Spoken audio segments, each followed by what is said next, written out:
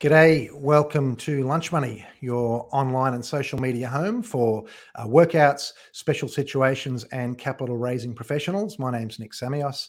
I am the fund manager and director here at Hermes Capital, and I'm your Lunch Money host. Today, I thought we would dive in and have a look or check in on the property market. The property investment has been in the news this week with the Treasurer, Josh Frydenberg, coming out and saying that he's going to give support to the regulators to somehow crack down on lending in the home loan or in the home sector. What exactly that might look like, we're not 100% sure. It might look like something to do with servicing ratios, how much, how many multiples of your income you can borrow. It might have something to do with LVRs, and there's certainly talk of that dampening the market. I heard Mark Bouris this morning saying that he was concerned that it might be a little bit too much too soon. And there was also, I saw the Finance Brokers Association also came out saying that they sort of wanted to be more targeted than more general, but we don't know exactly what that's going to look like. But certainly, it's brought property back into the spotlight, and it raises the question once again: are we in a property bubble? My wife got an SMS this week from a real estate agent saying, listen, put your property on the market now, because soon the international borders are going to open up and people are going to be spending their money on travel instead of new property. And referencing these new measures that the Treasurer was talking about this week. And so saying that it was good time to sell. So I thought we've got two people coming in today to speak with us. I've got Luke Egan, who is the director of Astra Alliance, and I have got Josh Twelfthry from Essentia Property. And I'm going to start off by introducing Josh Twelfthry. G'day, Josh. Thanks for having me on the show. You're right. Listen, I thought a good place to start is you're with Essentia Property, and Essentia Property is your own business. You've just started that. You were at CBRE Asia Pacific for some time. Obviously, CBRE is an international property group. Tell us just by way of introduction about your journey from big international corporate to where you are now and why. Yeah, so Nick, I started off at CBRE. I was there for probably a good 7 years, 6 to 7 years.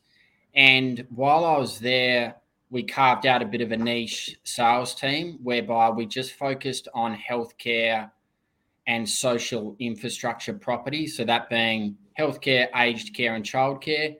We built quite a large business there, obviously building up some very good contacts in that space. And left about 6 months ago and decided to start up my own company with a business partner, Clay Trembath, who came out of Charter Hall. He was in the childcare fund there. So basically, we have now started up a company where we are in that transaction space, both healthcare and a lot of childcare as well.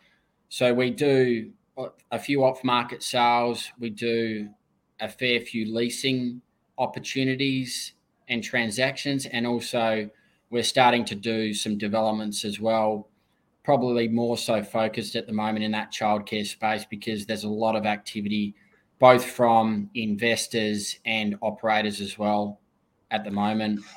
So who is your client base generally? Are they funds? Are they private investors, banks? Who normally engages you? Yeah, so from a transaction perspective, with the sales, they are a lot of large funds out of probably a majority are based in really Sydney, but the likes of Australian Unity, Dexus, Barwon, RAM, there's probably a good dozen at the moment that we deal with, in particular in that healthcare space. And they're basically focused on transactions that are in excess of $10 million in that healthcare space. So we do a lot of work with those groups, trying to find them properties to buy. And then in that childcare space, that is growing heavily in that institutional space again. So what we're seeing is we're seeing a lot of institutional clients that used to buy healthcare are now focusing on buying childcare as well, because they see basically how much it is an in-demand sector. They've got the ability to get some scale in terms of purchasing assets, and also it's an essential service asset class, and that's just gained more and more popularity during COVID, especially. So is this something that's become in vogue recently, or has this been something that's building up? I mean, there's so much money circulating around the place. These funds are chock-a-block full of cash. Is it just now that everyone's now flooding into childcare, or it's always been a fairly hot area? No, it's really come to the forefront probably in the last year. There has been some larger funds that have been acquiring childcare for the last 10 or so years. People like Arena, people like Charter Hall, they're still very big in this sector. They've always been in it, but now we're seeing a lot of new market entrants. And with healthcare, that's been, again, probably a lot. There'll be half a dozen major funds that have been purchasing healthcare for the last 5 to 10 years. But now that we're just seeing more and more come into that space, and that's obviously driving prices for healthcare and childcare assets as well. And what are you engaged when someone's looking at an investment and they say, "Look, guys, can you come in and kick the tires and do an assessment?" Or is it when they're looking for something, they're saying, "Look, we've got this fund here. It's been set up to do X, Y, Z. Can you find us some opportunities?" What's the nature of the engagement? Yeah, so we do both. So from that institutional healthcare perspective, basically they come to us and say, "Can you help us acquire assets?" And a lot of the time we have connections with the owners in that healthcare space and are able to source opportunities for them.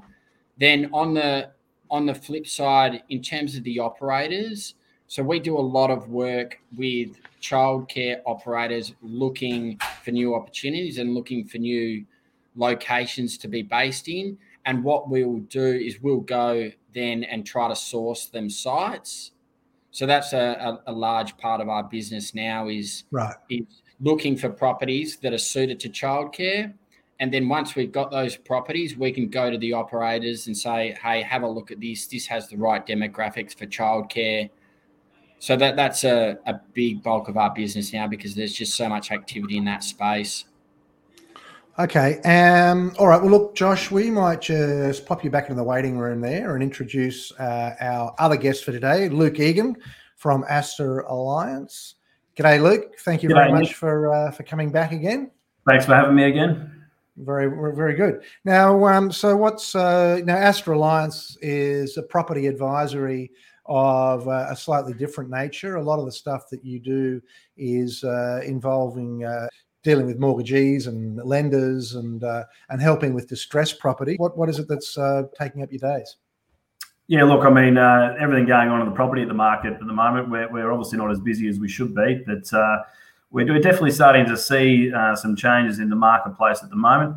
What you mentioned earlier around interest rates and so forth, and some of the regulators coming in and changing some of the things might be happening in the banking area.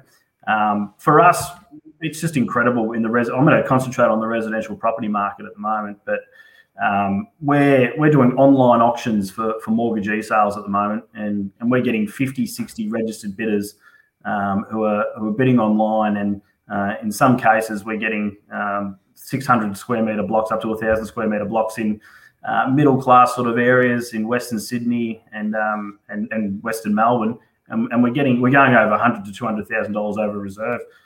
The appetite is just incredible out there at the moment to purchase property. A lot of people out there who have equity in their properties, they're looking to become builders in their own right. We're seeing a lot of renovations, small renovations right through to small developments of units and townhouses. So yeah, the appetite's very big out there at the minute. And what? So are these properties that you're helping get to market that are distressed, and they're like residential developments, that sort of thing?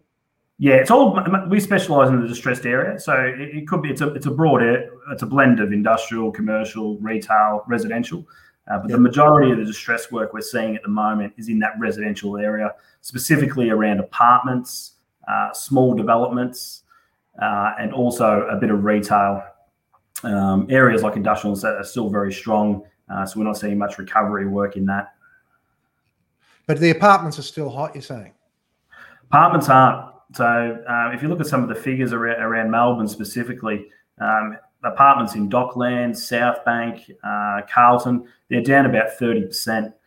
We're talking about residential homes and townhouses, which is where the market's hot at the moment.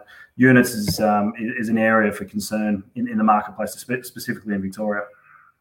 Right. So these things they're already in distress, some of these developments. And where are you picking them up? Are these completed developments, or are you picking them up when they're half built and you've got to help finish them off? Where are you getting engaged?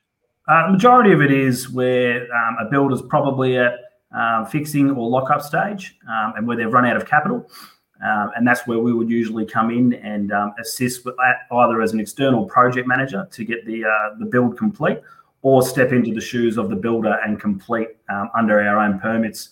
But we're also seeing a lot of people who are doing land banking and applying for planning permits and building permits and defaulting at that stage as well, as they don't have any income coming in on the assets. But to answer your question, it would be around builders not having the ability to complete their projects, whether that's due down to funding or down to their delivery model. And are they with banks or private lenders predominantly? It's a blend. It's a blend. It would be non-banks. There are some institutional banks that we're also doing work for, but also in the insolvency market as well. So bankrupt estates or corporations entities that may have entered into some contracts with some development sites, and we're acting on behalf of the practitioner. Yeah, I must say, having a look at the insolvency notices every day, most of it seems to be mainly property related. I don't know who the companies are, but you look at their names and you can guess they seem to be either SPVs for developments or, builders in this, mainly in the third tier and lower sort of space, it seems to be. Okay. All right. Well, look, we will bring Josh back. And we'll just talk a little bit about, we had a headline there, it may have been from today, about childcare centres and the yields that they're getting. Childcare centres sell on record low yields. So I can buy a childcare centre and get a return of, this one was, I think it was 2.99%, which to me, that does sound a little bit remarkable to me. Josh, is that a new record, or what? I guess yeah. Can you talk us around that? What's going on there? I probably wouldn't be buying it either at 2.99%. But I think the reason why that would have transacted where it did is there's probably two main reasons. The first being the price point. Around that sort of price point, you've got a lot of mum and dad investors and high net worth privates.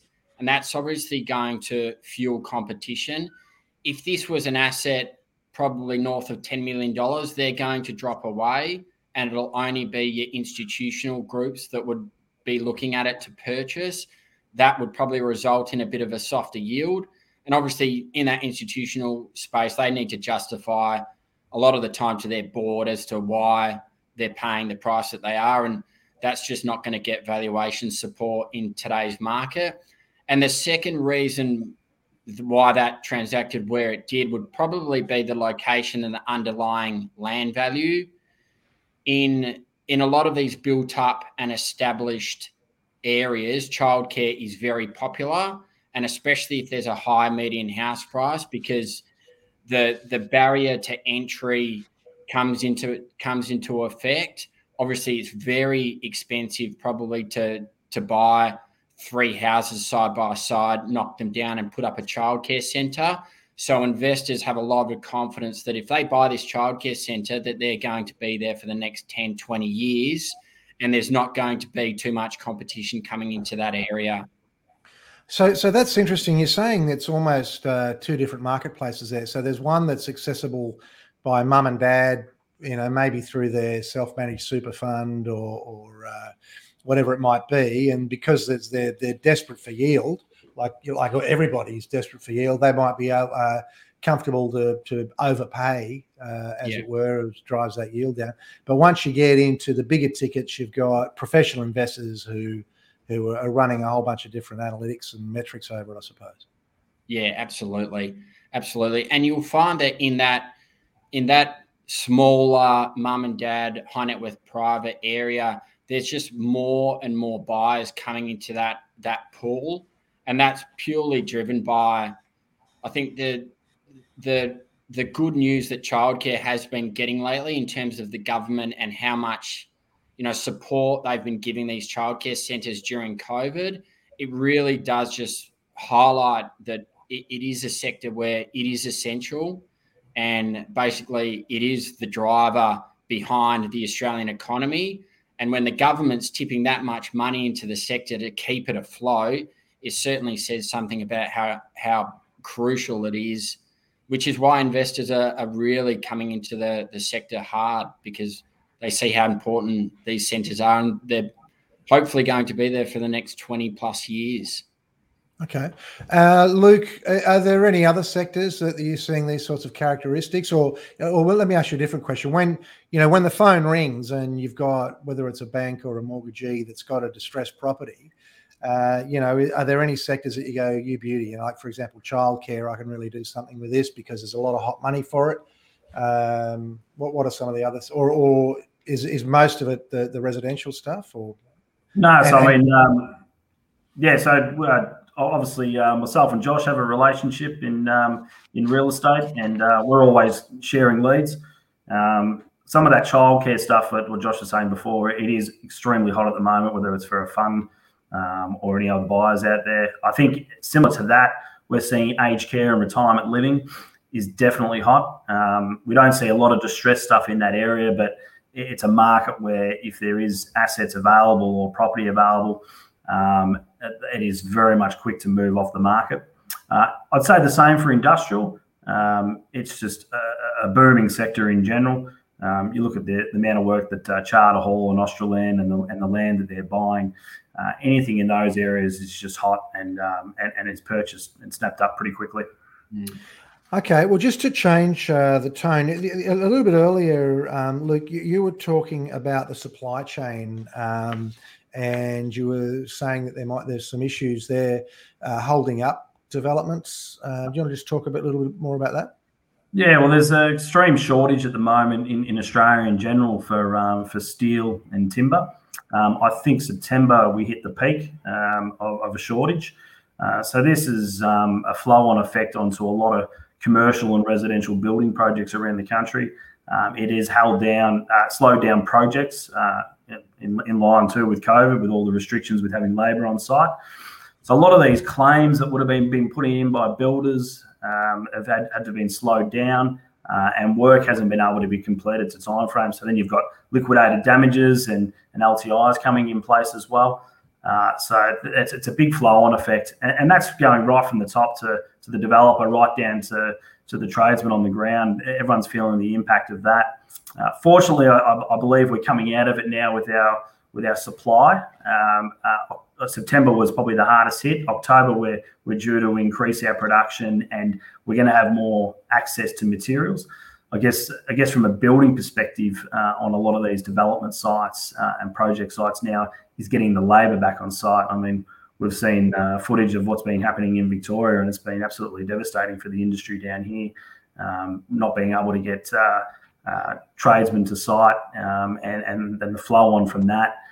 The impact that it can have on a lot of these businesses is substantial. It's not just the time out on site. It's the back office. It's the planning. It's the programming. It's the estimating that goes into all this work. And these stop-start delays are definitely impacting a lot of people in the market. Yeah, I guess like everything, there's always seems to be mixed signals. I've got one of the headlines there. Surge in jobs powering budgets, $80 billion rebound. So you'd look at that and you'd say, well, when all of these tradies in Melbourne, for example, that you're talking about, when they can get back on site and they start building, if the economy is going to swing back, then property prices may stay hot. If on the other hand, if I'm just wondering if all the activity ramps up again and we've got supply issues now, what happens when everyone's back on site and ordering supplies again? What happens then? It's a great point, and we'll find out soon enough. But I believe the supply for materials should improve, but labour requirements is definitely going to be a struggle. There's just not enough labour to do the amount of work that's out there in the moment in the different sectors, and we're going to have to fill some gaps in to make these projects get completed on time and on budget. Okay. So Josh, we've talked about childcare, and it's a hot sector, but your other one of your other specialties is healthcare, you were saying. So what are the dynamics there? What's going on in that sector? Yeah, healthcare is, in terms of sales, again, that's the yield compression that we've seen in healthcare in probably the last couple of years is, you would probably see it compress around 100 basis points, 1%. And the reason being is that there's a lot of new funds coming into that sector driving prices, funds that are looking to list. You may have seen in the news, HomeCo have listed HealthCo. They are, a client that we work with and try to source them opportunities, but that's a prime example of someone with a lot of capital needing and wanting to buy these healthcare assets, and they're paying some very big prices. Centuria Heathley are another group that are out there and quite aggressive at the moment. So there's just a lot of activity from the larger groups wanting to acquire. And then again, from your mum and dad investors, probably similar to childcare, they see healthcare as an essential service asset class, something where, they're happy to tip their money into, knowing that you're always going to need a doctor, you're always going to need a dentist, you're always going to potentially need a childcare centre, and that just gives investors a lot of confidence. From an operator's perspective, healthcare is not as active as childcare at the moment. There's probably not that many groups that are looking to really expand and open new locations, and the reason being is that getting the doctors is very difficult. So it's extremely hard to attract these doctors, and at the moment, obviously, they can't bring them in from overseas. So that's putting a halt to a lot of these healthcare groups wanting to open up new locations. So that's putting a hold on that sector. Yeah, well, that's interesting. I'll just remind people watching live that I've got this mug for you. If you ask us a question live, and you can tap in on your LinkedIn or your YouTube or your Twitter or whatever it is, or your Facebook, and fire a question into the boys, and we'd be very glad to take them. It's interesting, Josh, you mentioned it's hard to get doctors. I mean, and Luke, you were talking about, labour shortages as well. I was talking to someone yesterday who's, in an IT firm, and they're looking for 20 people. But, normally, under normal circumstances, we've got, educated, skilled and unskilled people, flooding into the country on any given day of the week. So, starting off with you, Josh, I mean, how is that impacting the sector? And I guess when the borders open, are we going to see a lot of change? Are you plugging that into your modelling at all? Yeah, I think when the international borders open, you'll see a bit of a change, and I think these groups will start becoming a little more active. But yeah, what we're seeing at the face of it here is that, the only way for these healthcare groups to open up a new greenfield location is basically they'll have to buy some surrounding GP clinics just to be able to bring the doctors into this new facility. So yeah, there's a big shortage for GPs, and look, a lot of the time they don't want to travel either. They want their clinic to be close to their home. So that's a big thing on their wish list when these healthcare groups come to us trying to help them find sites. They basically said, we're looking for locations now that need to be near affluent areas, because that's where a lot of the doctors live. So that's a big draw card actually for these healthcare groups and finding sites for them now. Okay. So look, we already talked about the labour shortage on the residential and other sectors in the market, certainly in the building part. I mean, it's one thing to try and find doctors to actually, as bums on seats in these healthcare centres, but it's another thing to find people to build them. I know that just around the corner here, there's a lot of road work going on, and there's a lot of the paddle pot people, the traffic control people, and there seem to be a lot of very thick Irish accents down there. So either they got locked into the country or they're getting in somehow. But I mean, is it something that's talked about? I mean, how do they solve that problem? Yeah, property, like Josh's industries, very, very much reliant on international workforce. And obviously that's dried up a lot. A lot of their civil infrastructure projects have sucked a lot of the labour away as well, which is making it harder on other industries.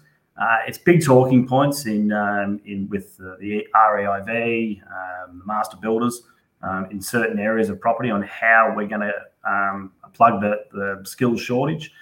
There are programs which are encouraging people to leave school and to become, whether it's a trade or look at some sort of business course to go into the real estate property markets. But it's a big challenge, and I think it's going to take a while to try and find a solution. But yeah, we're just gonna wait and see what happens when the borders open. Now, Luke, you've sort of in a very unique spot because you are both a builder as well as a consultant to financiers and lenders and investors, etc. I mean, how do you see? What in your crystal ball? What are you seeing early next year? I mean, are you seeing things remaining hot? You're talking to the people. You're ahead of the curve because you're talking to people who are, got stuff coming out of the ground, and so you're able to get a little bit of insight ahead of a lot of us. I mean, are you concerned that is the market overheated? Do you think the government is overreacting by trying to curb lending, or is this something that they need to do? We've had this 20% increase. They're saying next year it'll only be 7%, which should be sort of pretty big in normal circumstances. I mean, are you seeing a collapse? What do you think is going to happen? Look, we're not going to see a collapse. I guess, as you said, it's a niche industry, and I got into this industry back in Australia through doing a bit of this over in the US, specifically in New Jersey and Dallas, working in that subprime market, buying and flipping property. And there are some big parallels between what did happen over there and what's happening in Australia. Not from a lending perspective, but where we're a lot more tight and examining our loans and what we're doing for funding. But the property prices over in the US and what's happening here now are very similar. The year-on-year growth, it was all 15 to 20%. There was a lot of construction happening around the country at any one time. Oversupply did become a problem over there. I don't think we're going to have that issue here. But you got to remember also the last 18 months to 24 months, the large financial institutions haven't enforced any of their loans.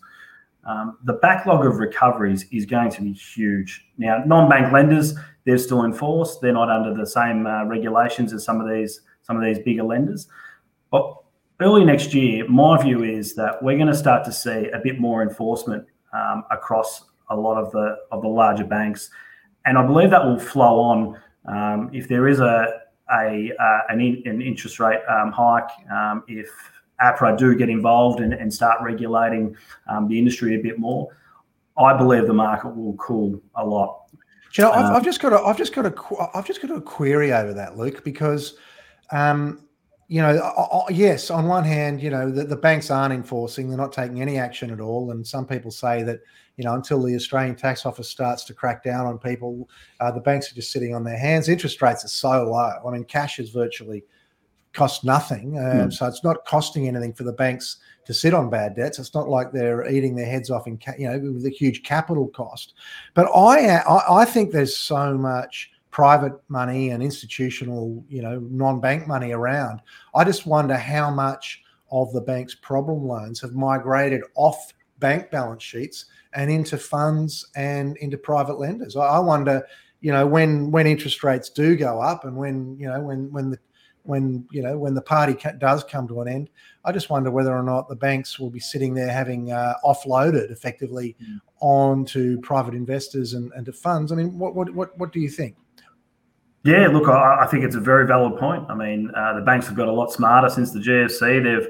They've set up these workout departments around what you were just talking about then. So maybe they have been on the front foot, and we are going to see a lot of these loans being pushed down the road and refinanced, which could hold home prices up. But my view still would be, though, with the amount of enforcement that's been done over the last 18 to 24 months, I still think there'll be a steady flow of recovery work, and I think that will flow down the chain. And if there's an impact with interest rates, and like I said before, with APRA getting involved and the regulator, I think the market will cool, and I think it has to.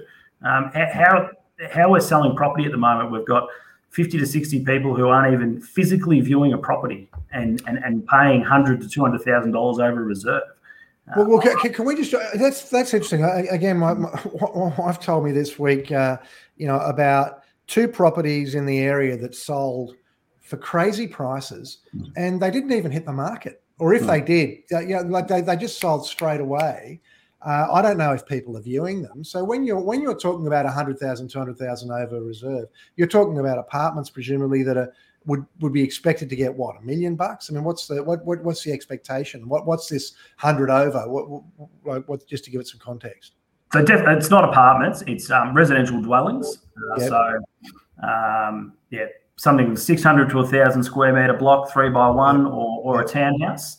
And people are buying them sight unseen, effectively, except for a nice walk through on a. We are running Zoom auctions, or we're doing expression of interest, and no one can physically step foot in these properties, and they are receiving bids left, right, and centre. The demand is huge, and they are all selling. I mean, our clearance rate at the moment is sitting at about 96%. And the only ones that we're not selling is probably residential apartments. Everything is just going. Yeah. Okay. Wow. And Josh, are you with the funds that you're speaking to? Are they just throwing all caution to the wind, or what advice are you giving them to make sure that they're not overpaying or not overinvesting in these sectors, in these properties? Yeah, we try not to say too much. We obviously want the deal to go across, get it across the line, but probably very similar to what Luke was saying, that a lot of these funds, they know what they can pay. They speak with valuers every day. They've got fantastic skill sets, and basically 100% of our properties that we sell are done off market, and very similar to Luke, that a lot of these funds are based in Sydney. They won't come and inspect the property at all. They'll just put forward an offer. They'll have probably someone locally here in Victoria go and do a building report, and a valuer go through the building, and then that's basically it. The property's transacted. And a lot of the time, the owners of these investments don't want all that public exposure anyway through a sale campaign, because sometimes that can affect the operating business that is there. Obviously, if there's a big for sale sign up at the front of the property, a lot of the time people think that the business is for sale as well, and it can get the tenants offside. Right. And I guess all the mum and dads doing kiss and drop, start looking elsewhere, do they? Or absolutely, yeah. They get worried that the childcare might be changing hands, and they start to get worried. It happens a lot in that healthcare space also. So, and aged care, you won't see many signboards, if any, out the front of those properties, because when the residents see them, it doesn't do the business any favours. Right. Okay. All right. Okay, guys. Well, look, we are just sort of coming up against the clock. So I might ask you just a bit of a question out of left field. And I'm sorry I didn't prep you with this one, but just off the cuff, I'll start with you, Luke, and give you a little bit more thinking time, Josh. If you were the treasurer and you were trying to take the heat out of the property market without crashing it, I mean, what would you do? How would you go about it? Oh, it's a very very tough question, Nick, to end. But I would probably I wouldn't put interest rates up, number one, and I would toughen up the criteria for lending in regards to multiple investments and so forth. Yeah, that's probably so something that's going to impact the investment market, not the home buyer. Not the home buyer. Okay. All right. Look, I mean, none of us are economists here, but you know what? The economists haven't got a clue either. So may as well be people that are actually, sleeves up, working in property every day. What about you, Josh? Yeah, I'd probably say that I'm not an economist, so I'm not too sure, Nick. But no, look, I think from a commercial perspective, I don't see it heading down the path anyway in terms of what these capitalisation rates, what's being paid at the moment. I think we're right at the top of the market personally, and I don't see it going, these prices getting any higher, or these cap rates getting any sharper. So I think we're right at a peak, and if anything, it might just slightly come up the boil in that healthcare and childcare space. It's just the only major issue is that there's not many opportunities out there at the moment for these funds to buy. So and when they are in the market, they're highly sought after. But I personally don't see these cap rates getting much sharper.